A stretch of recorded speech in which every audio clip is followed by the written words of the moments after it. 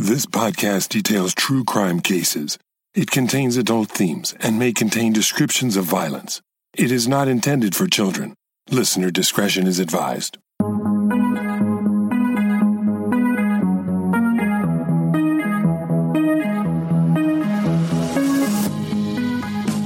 Thank you for joining me for today's episode of Once Upon a Crime. It's February, and what comes to mind when the second month of the year rolls around? Well, Valentine's Day, of course. For some, Valentine's Day is something to look forward to as a day to celebrate love and romance. For others, especially if you're currently single, it's a day you might prefer to skip. But I would encourage you, even if you are uncoupled this year, use the day to pamper and treat yourself. Self-love is important, and it's a great idea to remember how special you are and celebrate that. Some of the people I'll be telling you about this month could have used this advice.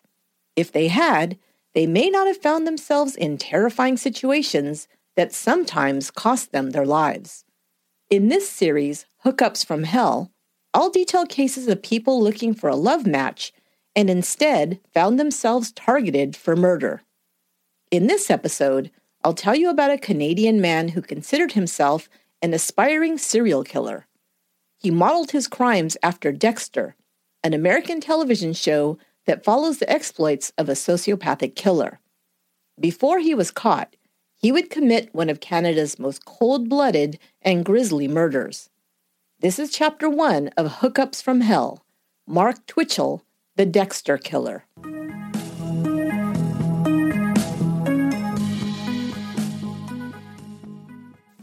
33-year-old Gio Tetreault, newly single, decided to try an online dating service.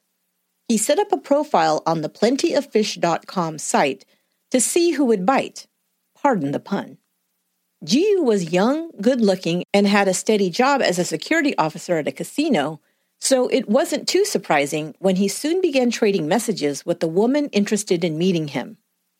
The woman, who told him her name was Sheena, was an attractive 5'6" blonde with blue eyes. She lived locally in Edmonton, Alberta, Canada. Sheena was eager for the two to meet face-to-face, so they set up a date for Friday, October 3rd, 2008. Sheena gave Gio directions to her place, where he would meet her at 7 p.m. She didn't give him an address, but instead wrote out a series of directions on how to find her home.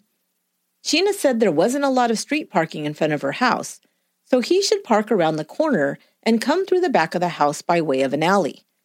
He was instructed to come in through the garage roll-up door. The garage was detached from the home, so he was to walk through a side door and into the backyard. From there, he could reach the back door, Sheena said. It was a bit unusual, but it didn't concern Gio very much. He set out on Friday, excited to be out on a date.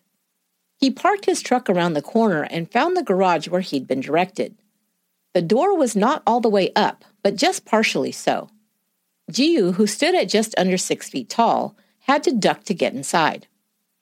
He began walking across the unlighted garage to the side door when he glimpsed a movement from behind him. As he turned to look, a shadowy figure stepped out. It was a male, a bit taller than him and heavier, wearing a dark hooded sweatshirt. His face was covered by a painted hockey mask. The masked man made a quick movement towards him, and Gio felt a sharp sting before he fell to the garage floor.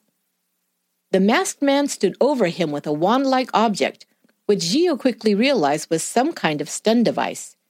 He tried to stand and move back to the partially open garage door, but the man was upon him. He was hit again with the stun gun, and then the masked man took duct tape and placed it over Gio's mouth. Gio continued to struggle to get away. His attacker yelled at him to get on the ground and pulled out a second weapon, a gun, and pointed it at him. Gio wasn't sure what the man was planning to do, rob him, rape him, or kill him, but he decided to fight for what could very well be his life. He was able to get up, pulling the tape off his mouth at the same time. Gio lunged towards the man and grabbed at the gun. He was surprised that he felt not metal, but plastic. The gun was a fake, he thought. Now the two men continued to struggle, Gio trying to get out of the garage and the masked man trying to hold him. Jiu slipped out of his jacket and managed to roll under the garage door. His attacker ran out into the alley after him. Before he could stand up to run, the attacker grabbed Jiu by his legs and began dragging him back to the garage. He kicked at him, landing a couple of blows that weakened the masked man's grip on him. That's when Jiu saw two people turn the corner into the alleyway. They were walking their dog, and Jiu, lying on the ground with the man just a foot away, yelled out, "Help! I'm being robbed!" The couple stopped in their tracks, and to his great surprise, the masked man calmly chuckled, saying, "Frank, stop playing around," or something to that effect. The result was that the couple looked at him warily. His attacker was pretending they were friends. Jiu continued to call for help, but the dog walkers looked scared now and quickly walked away. Jiu saw that the attacker had retreated back toward the garage. Using what little energy he had left, he got to his feet and ran to his truck. He hopped in and drove away as fast as possible. Once he arrived home and his heart stopped pounding, Jiu tried to make sense of what had just happened. Obviously, he realized Sheena didn't exist, and the date had been a setup. What the guy had planned to do to him, he wasn't sure, but he was very grateful to have gotten away from whatever horror had been planned for him. After experiencing a rush of relief, the next feeling Jiu experienced was embarrassment. He'd been catfished by some weirdo, mask-wearing possible rapist. He'd walked right into a trap. What a dummy, he thought. His embarrassment at being so easily conned stopped him from reporting the incident to the police.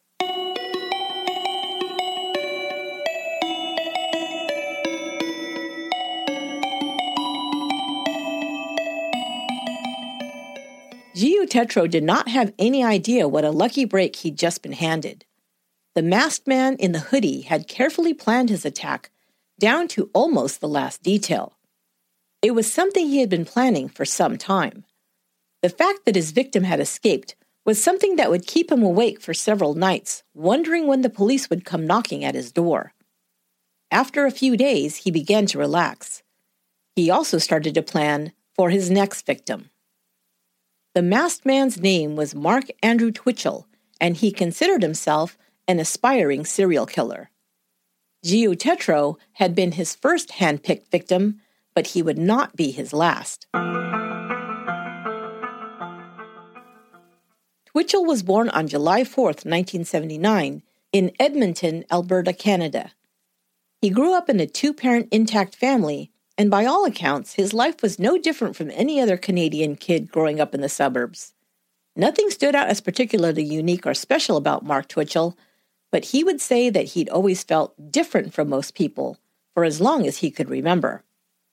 In fact, he wrote extensively about how different he considered himself to be from the average Joe. He described some of how he was different in an online journal. Quote, "My whole life I've always just done whatever the hell I wanted without any consideration for anyone else, and it's never bothered me. I don't experience things like remorse or guilt," Twitchell claimed. But outwardly, Twitchell projected an appearance of normalcy in his everyday life. He finished high school and entered college. He had a group of college friends who thought of him as a nice, normal guy. Twitchell was of average good looks and didn't have trouble meeting women. In fact, he could be quite charming. While in college at the age of 19, he met a woman who he would consider his first real love. I will just call her Linda.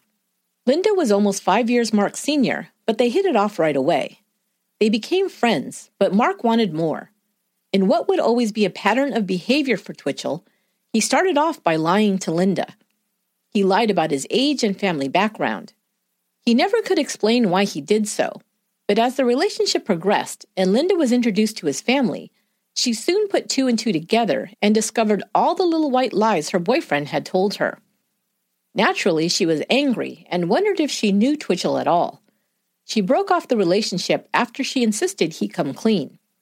She realized that he'd been lying to her about many things since they'd first met. She told him she could never trust him and thought it was best that they didn't see each other anymore. Twitchell was devastated. "I lost my soulmate, the one true love of my life, and I would never get over it," Twitchell would later write. He would try to contact her later on, but Linda told him she was engaged and cut off contact. Twitchell met his first wife, Meg, soon afterward. She was from the United States, and they met online. She traveled to Edmonton to meet him in person, and before long, they were engaged. But soon old patterns would emerge. Twitchell lied to his wife constantly about his job, his finances, pretty much everything. Then he began cheating on her.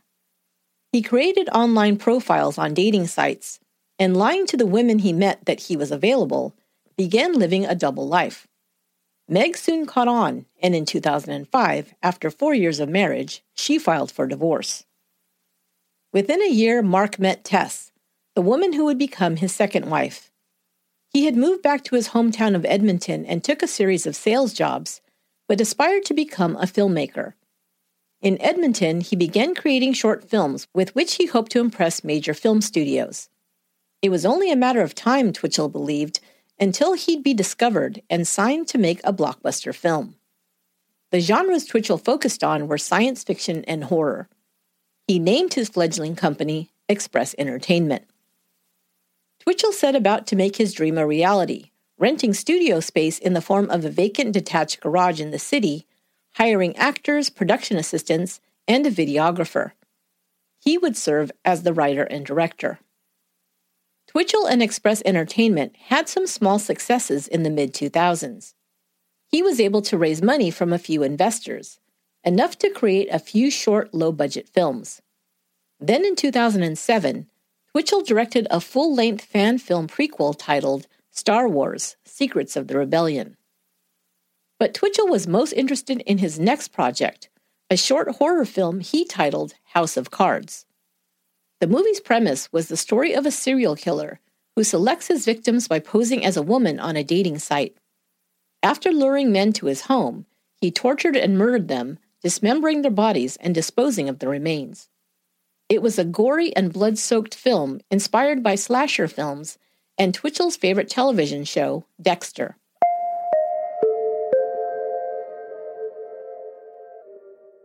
Dexter, an American television series that aired on the Showtime network from 2006 to 2013, followed the exploits of Dexter Morgan, a police department bloodstained pattern analyst who lives a double life as a serial killer. Dexter's victims are unrepentant criminals who have gotten away with heinous crimes. Dexter's murders are portrayed as a type of vigilante justice, as he chooses only victims who, quote, deserve to die. Dexter is able to continue killing without being detected due to his meticulous planning and the way he disposes of the bodies and other evidence. The victims are taken to a kill room constructed by Dexter, where he dismembers the bodies. His kill room has been meticulously designed to leave no evidence behind. He then dumps the remains in the Atlantic Ocean. Dexter lives and works in Miami, Florida.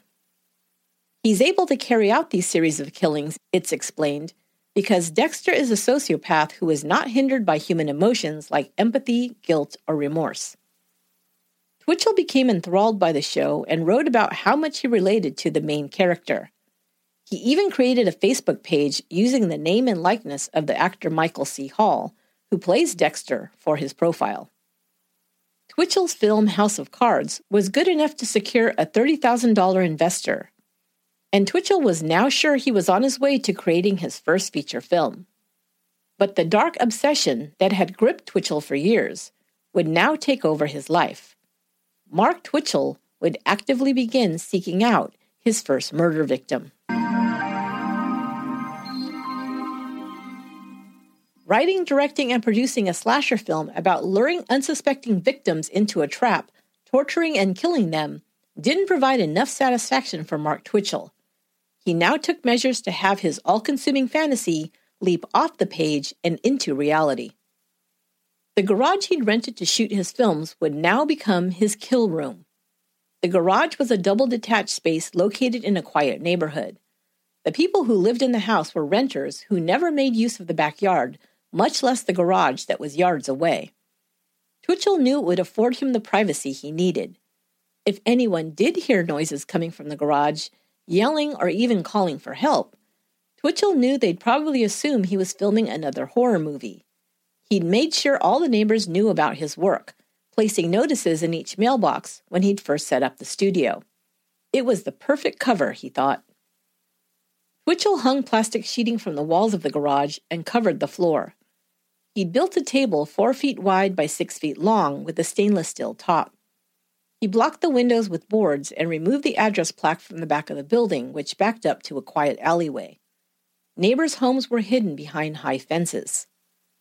Twitchell purchased a stun baton and an airsoft pistol, which resembled a real gun, if one didn't look too closely. He also purchased a hunting knife with an 8-inch blade and a hunter's game processing kit. The kit contained a set of tools used to butcher large animals like deer and other game. He also equipped the room with a 45-gallon steel drum. These last items would be used for the disposal of the body. Finally, Twitchell readied a dark green hoodie and a hockey mask. He customized the mask by cutting out the mouth and painting gold streaks on it for, quote, dramatic effect. Now all Twitchell needed was a victim. He thought the easiest thing would be to pose as a woman looking for love and lure his male victims to his kill room with the promise of a date. Like Dexter, Twitchell thought of looking for a, quote, guilty party to eliminate. He thought of luring a married man who, by responding to a dating website, would be cheating on his wife and therefore deserving of his fate. This was ironic, since Twitchell had cheated on both of his wives multiple times. But this wasn't the reason he decided against selecting a cheating husband as a victim. It was merely logic that drove Twitchell to choose a completely innocent man to target for murder. Twitchell reasoned that a single man who lived alone would not be missed immediately. This would give him time to complete the act of killing and dispose of the body before anyone came looking for his victim. Online dating sites also had the added bonus of providing physical details of the potential victim. He wanted someone who he could more easily subdue, a man who was between 5'7" and 5'11" tall, and weighing between 150 and 180 pounds, both shorter and smaller in build than himself. Twitchell created a dedicated email address and a fake dating profile using photos from another social media account he came across online. Before long, he had several responses from interested men in his email box wanting to meet his fake persona, Sheena. He chose Gio Tetro to respond to because he most closely fit the profile he'd hoped to attract. But as I described at the beginning of the episode, Gio did not go down easily as Twitchell had hoped. His first mistake, Twitchell later analyzed, was using the stun baton to try to subdue his victim. He had envisioned only needing to strike him once with the stun baton to render him helpless. Twitchell then planned to place the victim in a sleeper hold until he was unconscious. Then he would slice his throat with the hunting knife to both silence his victim immediately and kill him quickly.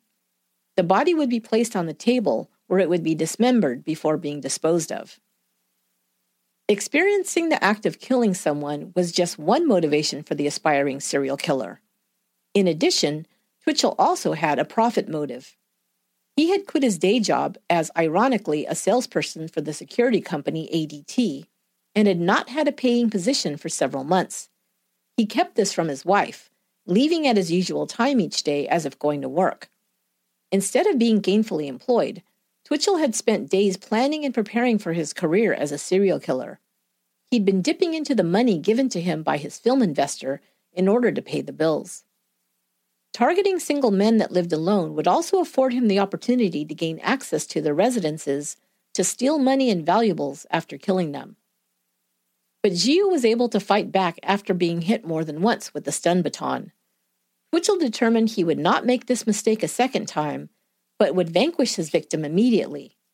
To do this, he readied a heavy steel pipe that he would use to strike his next victim in the back of the head as soon as he entered the garage. Just a week after his first victim escaped with his life, Twitchell was ready to invite his second to the garage. He created another online dating profile on the website plentyoffish.com. Calling himself Jen, he made contact with 38-year-old John Brian Altinger and set up a date for Friday, October 10th, 2008.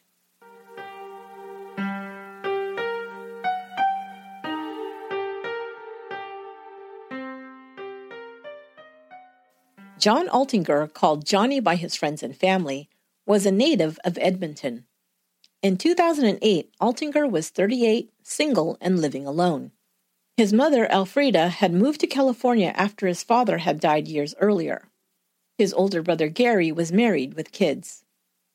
Johnny Altinger had a knack for computers since he was a child. He owned his first computer at the age of 12. Johnny was sought out by adults in the neighborhood for technical help and would continue to hire himself out for computer repairs in his spare time as an adult. Altinger worked the night shift as a quality control manager for Argus Machine Company, an oil-filled equipment manufacturer. He loved motorcycles and often would ride with friends. He owned a small house in Edmonton, and when Canada's oil boom hit in the 1990s, he sold it for a nice profit. With the money he made, he purchased a new condo in the downtown area.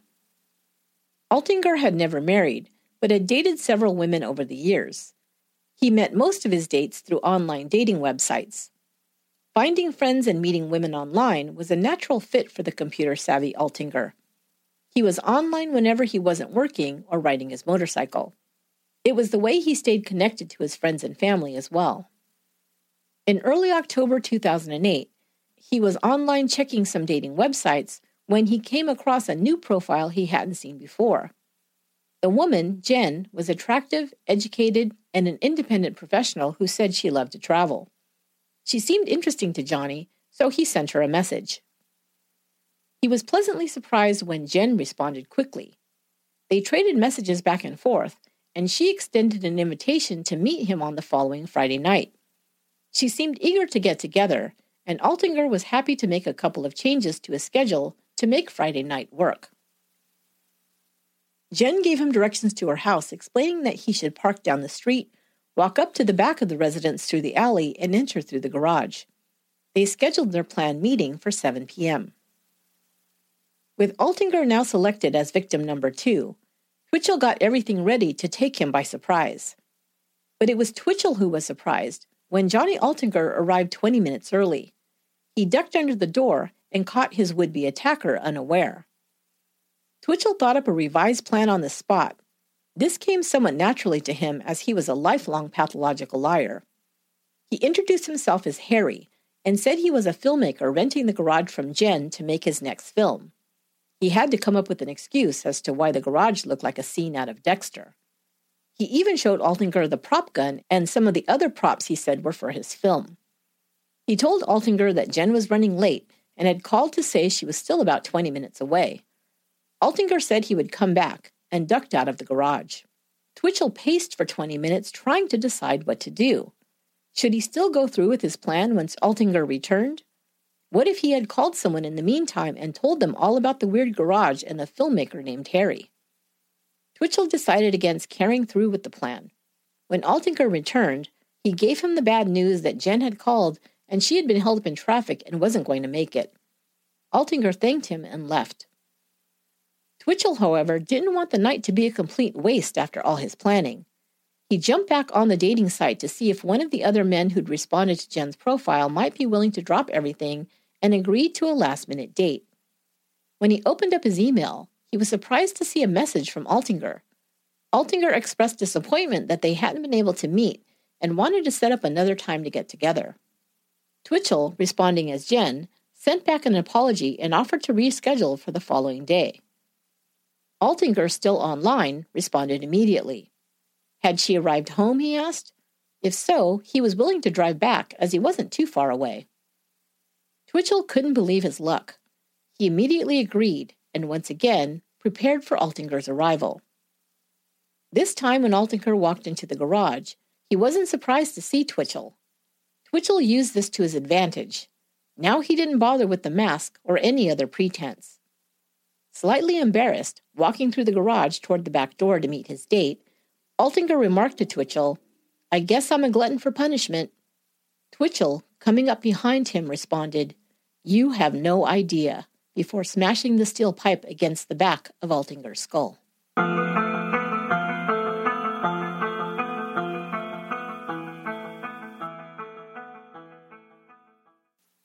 Twitchell had landed a furious blow to Altinger's head with a heavy pipe, but it quickly became apparent to him that killing a man was a much more difficult task than portrayed on television. Altinger fell to the ground but was still conscious. He struggled to stand up and was even able to grab onto the pipe once while Twitchell continued to land blows. He was desperate now for Altinger to stop yelling and lie still. Panicked and furious at his lack of control over the situation, Twitchell unholstered the hunting knife from the sheath on his belt and stuck it into the other man's stomach. He struck him a second time in the neck before he finally stopped moving. Twitchell glanced down at the dead man and for the first time noticed the amount of blood soaking the garage floor and walls. All of his careful planning and covering his kill room in plastic had been for naught. Again, something Twitchell did not anticipate. He'd have a big cleanup job ahead of him, he knew, but he had a more pressing problem at the moment, disposing of the body. For this, the rest of his planning was put to use. He transferred the body to his steel table, dismembered it, and placed the parts into bags. Afterward, he cleaned the garage using ammonia, which he believed would destroy any DNA evidence. The second time Altinger drove to the garage, he'd foregone the instructions to park down the street, etc., and simply parked his red Mazda in the driveway in the alley. Twitchell now retrieved Altinger's car keys from his jacket pocket and drove the car into the garage, shutting the garage door behind it. He popped the trunk and placed the garbage bags containing the body parts inside. He found Altinger's cell phone and shut it off so that it wouldn't continue to signal its location. Twitchell cleaned himself up, removing his blood-stained clothes and changing into others he had brought with him. He then locked the garage and drove his own car home, where his wife and infant daughter lay sleeping, blissfully unaware of the grisly crime the young husband and father had just committed.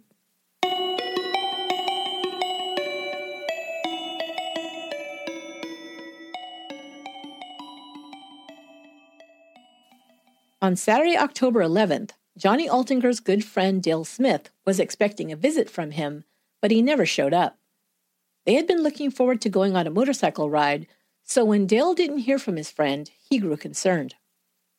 Johnny had told Dale just the previous day that he'd met a woman online and had set up a date for that evening. And Johnny had done one other thing before leaving to meet this new woman. Perhaps he was just cautious. Johnny's friends would say that he was not an impulsive guy, but very responsible, almost an overplanner. Or maybe he had some sort of weird vibe or a sixth sense about this particular date. But for whatever reason, before leaving his house, Johnny forwarded a copy of Jen's email outlining the directions to her house to his friend Dale. After Johnny missed their scheduled meeting, Dale opened up the forwarded email. He noticed that the woman had not given her street address, just a series of directions to her house.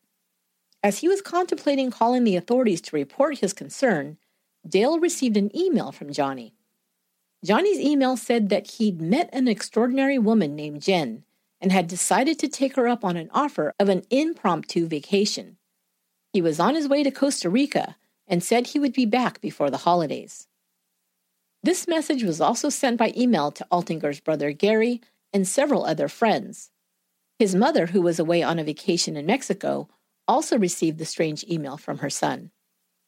Dale Smith was immediately alarmed by what he read. It didn't sound like Johnny at all, he thought. He would never have left so abruptly, woman or no woman, Dale knew. Another red flag for him was that Johnny always signed off his emails with a joke or a smiley face. This email contained neither. Dale drove by Altinger's house and saw that his car was gone. But he also noticed that Johnny's motorcycle was still in its parking spot and was uncovered. Dale was well aware that Johnny always covered his bike, one of his most prized possessions, when he left for even a short trip. No, something wasn't right, Dale decided. He called the Edmonton police to report his suspicions. But the police, after hearing that a single adult man had apparently met a woman and left on a vacation, didn't immediately take the report seriously. Other friends and family members tried to contact Altinger, but couldn't reach him. His cell phone was going to voicemail, and their emails were not returned. Very unlike Johnny, they said. Several of them also contacted police requesting to open a missing persons investigation. One of his friends printed out the email she had received and showed it to the police. Sent on the Monday after he was last seen, it read, "Hey there. I've met an extraordinary woman named Jen who has offered to take me on a nice long tropical vacation. Will be staying at her winter home in Costa Rica. Phone number to follow soon.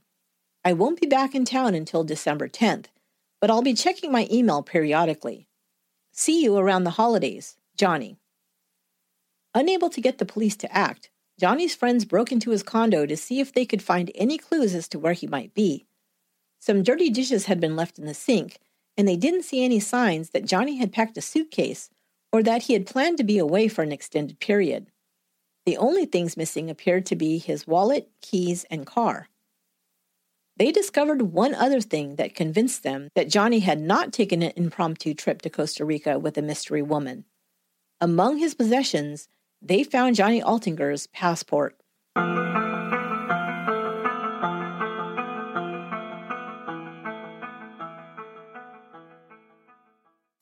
Johnny's friends had given the Edmonton police all the information they had to help locate him. The email he'd forwarded to Dale giving directions to his Friday night date had been turned over to the police. An officer had located the garage and discovered it was leased to a Mark Twitchell. The officer had spoken with Mark Twitchell about a week after Altinger was last seen. Twitchell had been cooperative and allowed the police to enter his garage. After a quick look around, police determined that nothing was out of order and there was no sign that John Altinger had been there. Twitchell calmly explained that he had rented the garage to use as a studio where he made films. No one had been at the garage on the Friday night in question, he said. It had been locked up tight.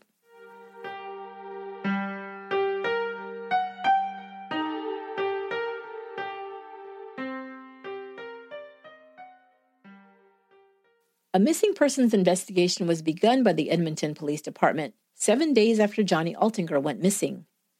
2 days after that, homicide detectives Bill Clark and Mark Anstey were assigned to the case. The detectives' first order of business was to obtain a search warrant for the garage that the email stated was Altinger's last destination. The address of the garage location was now verified to be 5712 40th Avenue. Detectives contacted Twitchell, who agreed to meet them at the garage on October 19th. When they arrived, Twitchell was there, but said he could not open the door.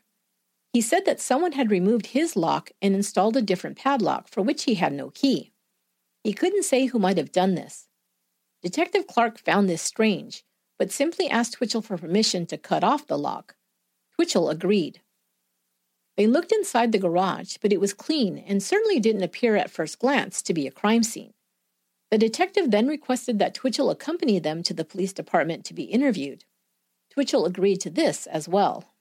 Mark Twitchell appeared calm, cooperative, and friendly during the interview. He gave details about his film career. They learned that he was married and had an infant daughter. Twitchell noted that a few items in the garage were out of place from when he'd last been there. Besides the unfamiliar lock on the garage door, the lights had been left on, he said, and he was sure he'd turned them off when he'd last exited. He also noted that a steel drum he used for a garbage can had been, quote, used as a fire pit. Twitchell gave names and contact numbers of everyone with access to the garage, namely all the people who'd worked on his films. There appeared to be no obvious connection between Mark Twitchell and the missing man. Detective Clark told Twitchell that a search warrant for the garage had been requested, and they would be returning to do a thorough search. Twitchell seemed unfazed and said that that would be fine.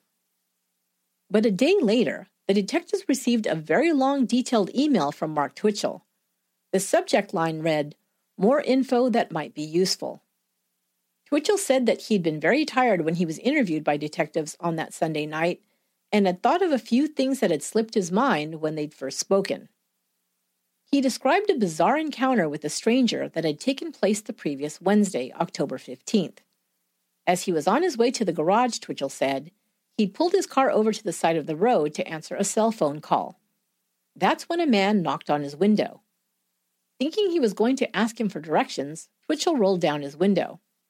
The Caucasian man, who stood about 6 foot 2 inches tall with a medium build and black hair, said he had a car he wanted to, quote, get rid of and was willing to sell cheap.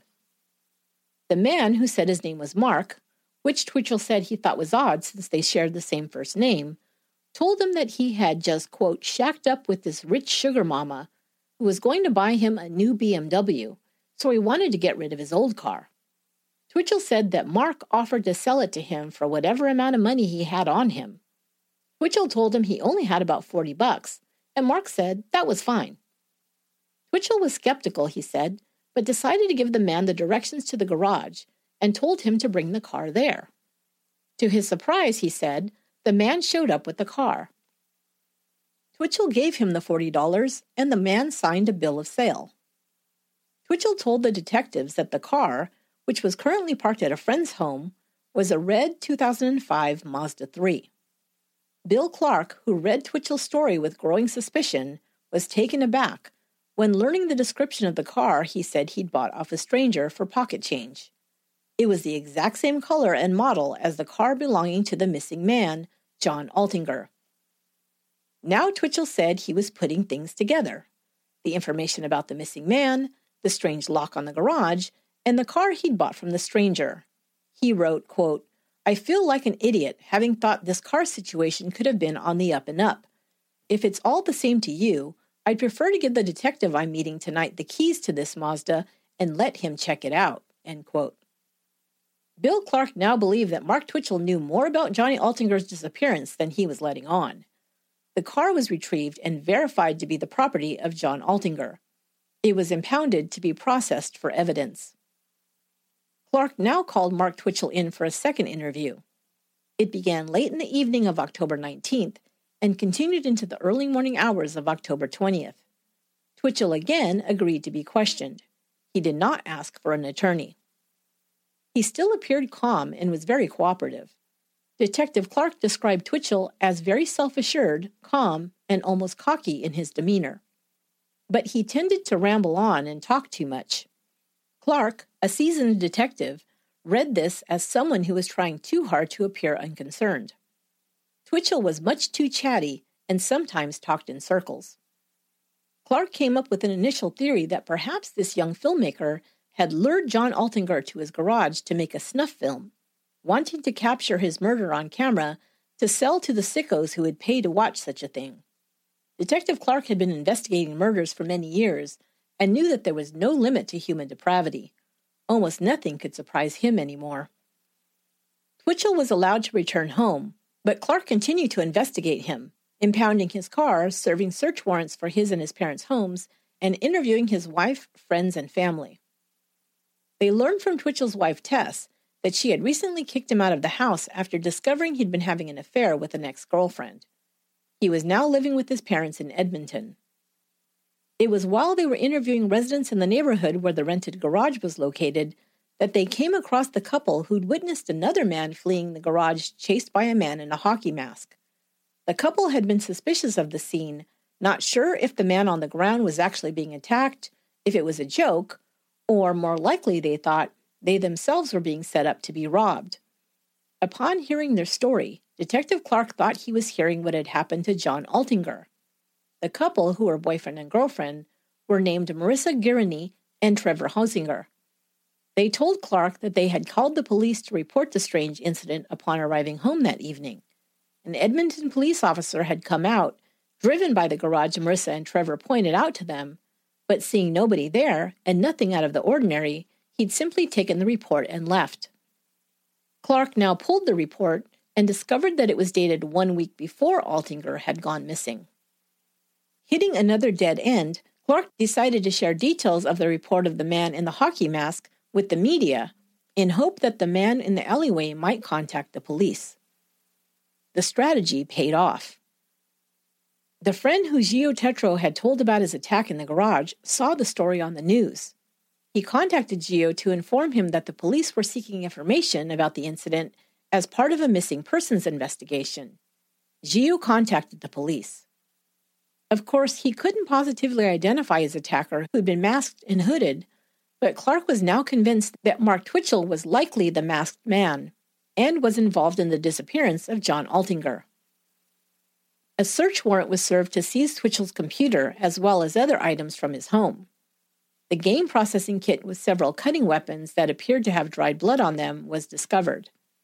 Evidence of a burn ring was found in the yard of Twitchell's parents' home. But the most incriminating items found were files on Twitchell's computer.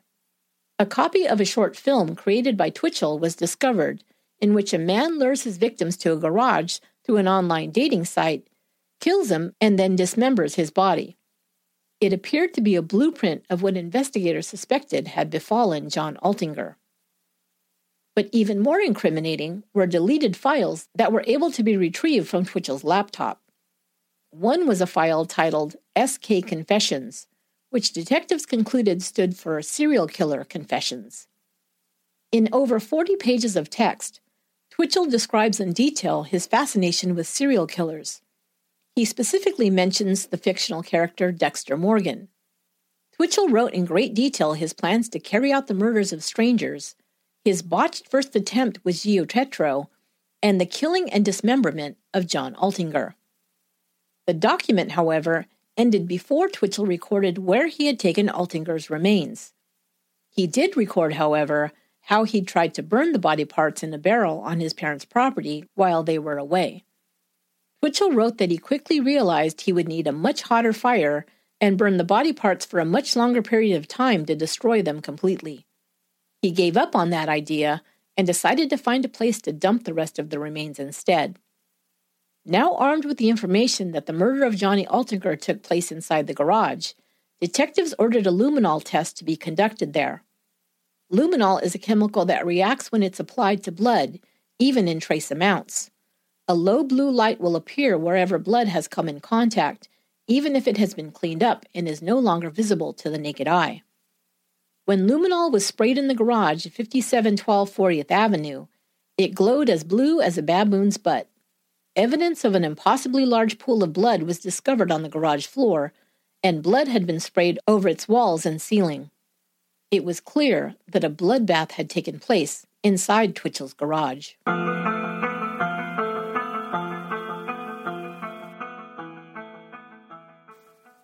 On October 31, 2008, Halloween, 39-year-old Mark Andrew Twitchell was arrested for the murder of John Altinger.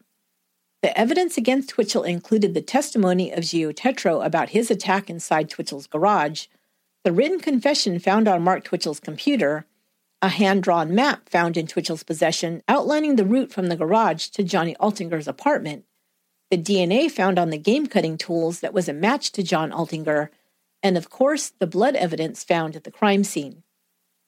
For 18 months, however, investigators still did not have a body. Detectives conducted a meticulous search after discovering another file on a different computer where Twitchell described dumping the remains in a sewer. The information in the file described an alleyway surrounded by a number of telephone poles where Twitchell had dropped the remains down a manhole leading to the sewer. It wasn't much to go on, but they were determined to find it. It took 18 months before investigators were able to find the right manhole and retrieve what was left of the remains from a storm sewer in Edmonton. It was located just 1 block south of Twitchell's parents' home. An autopsy was conducted to determine whether they were indeed the remains of John Altinger, and also to try and determine the precise cause of death. The report stated that although the remains were badly decomposed and incomplete, examination by a forensic pathologist concluded that multiple cut marks and saw marks were found on the examined bones. Broken bones were also found, although it could not be determined whether these injuries were inflicted pre- or post-mortem. The cause of death, therefore, was recorded as undetermined. But the official report concluded that, quote, the location of the body and the evidence of post-mortem dismemberment make homicide the only probable manner of death, end quote. Nuclear and mitochondrial DNA testing positively identified the remains as belonging to Johnny Brian Altinger.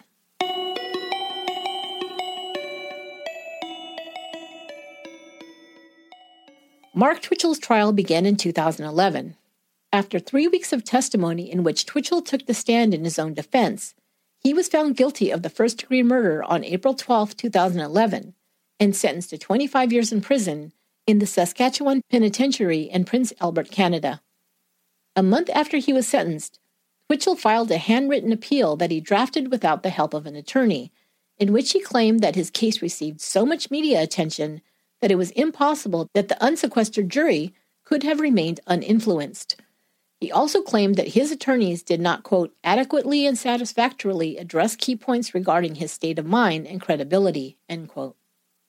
In February of 2012, Twitchell abandoned his appeal. Journalist Steve Lillibuen covered Twitchell's case for the Edmonton Journal.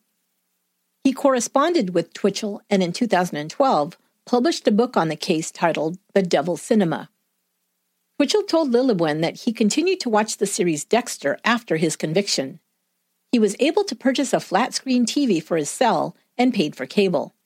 He watched every episode of Dexter through its final season in 2013. In 2017, Mark Twitchell joined an online dating site for inmates called Canadian Inmates Connect. It costs $35 annually to keep a profile on the site. Those looking to make love matches with inmates can peruse their profiles that includes the inmate's name, age, place of incarceration, and the crimes for which they were convicted. Twitchell's Canadian Inmates Connect profile states that he is, quote, looking for an interesting, intelligent, open-minded, delightfully imperfect woman to relate to and share amusing observations with, as well as potentially a long weekend every few months, end quote. Gio Tetreault, who narrowly escaped becoming Mark Twitchell's first victim, also wrote a book. Published in 2016, it is titled The One Who Got Away, Escape from the Kill Room. That will do it for this episode of Once Upon a Crime. Once Upon a Crime is written, produced, and edited by me, Esther Ludlow.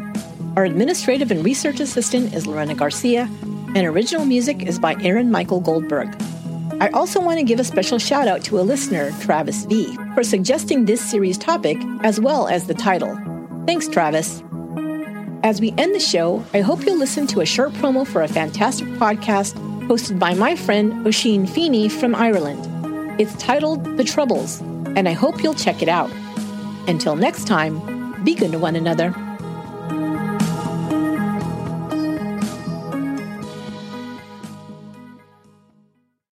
The Troubles was a 30-year period in Northern Ireland in which multiple sides and organisations were at war with each other. There were bombings, assassinations, prison breakouts, fanatical leaders, serial killers, and much more. The Troubles podcast is a non-partisan podcast which aims to tell the stories of the Troubles in a digestible way. It's narrated by me, and the episodes are non-sequential, so you can jump in anywhere along the way. It's the perfect podcast for people interested in historical true crime. Season 1 has already been released, and Season 2 will be released throughout 2021, and you can listen wherever you get your podcasts, or by searching The Troubles Podcast on any social media platform. See you there. Angie has made it easier than ever to connect with skilled professionals to get all your jobs projects done well. If you own a home, you know how much work it can take, whether it's everyday maintenance and repairs or making dream projects a reality.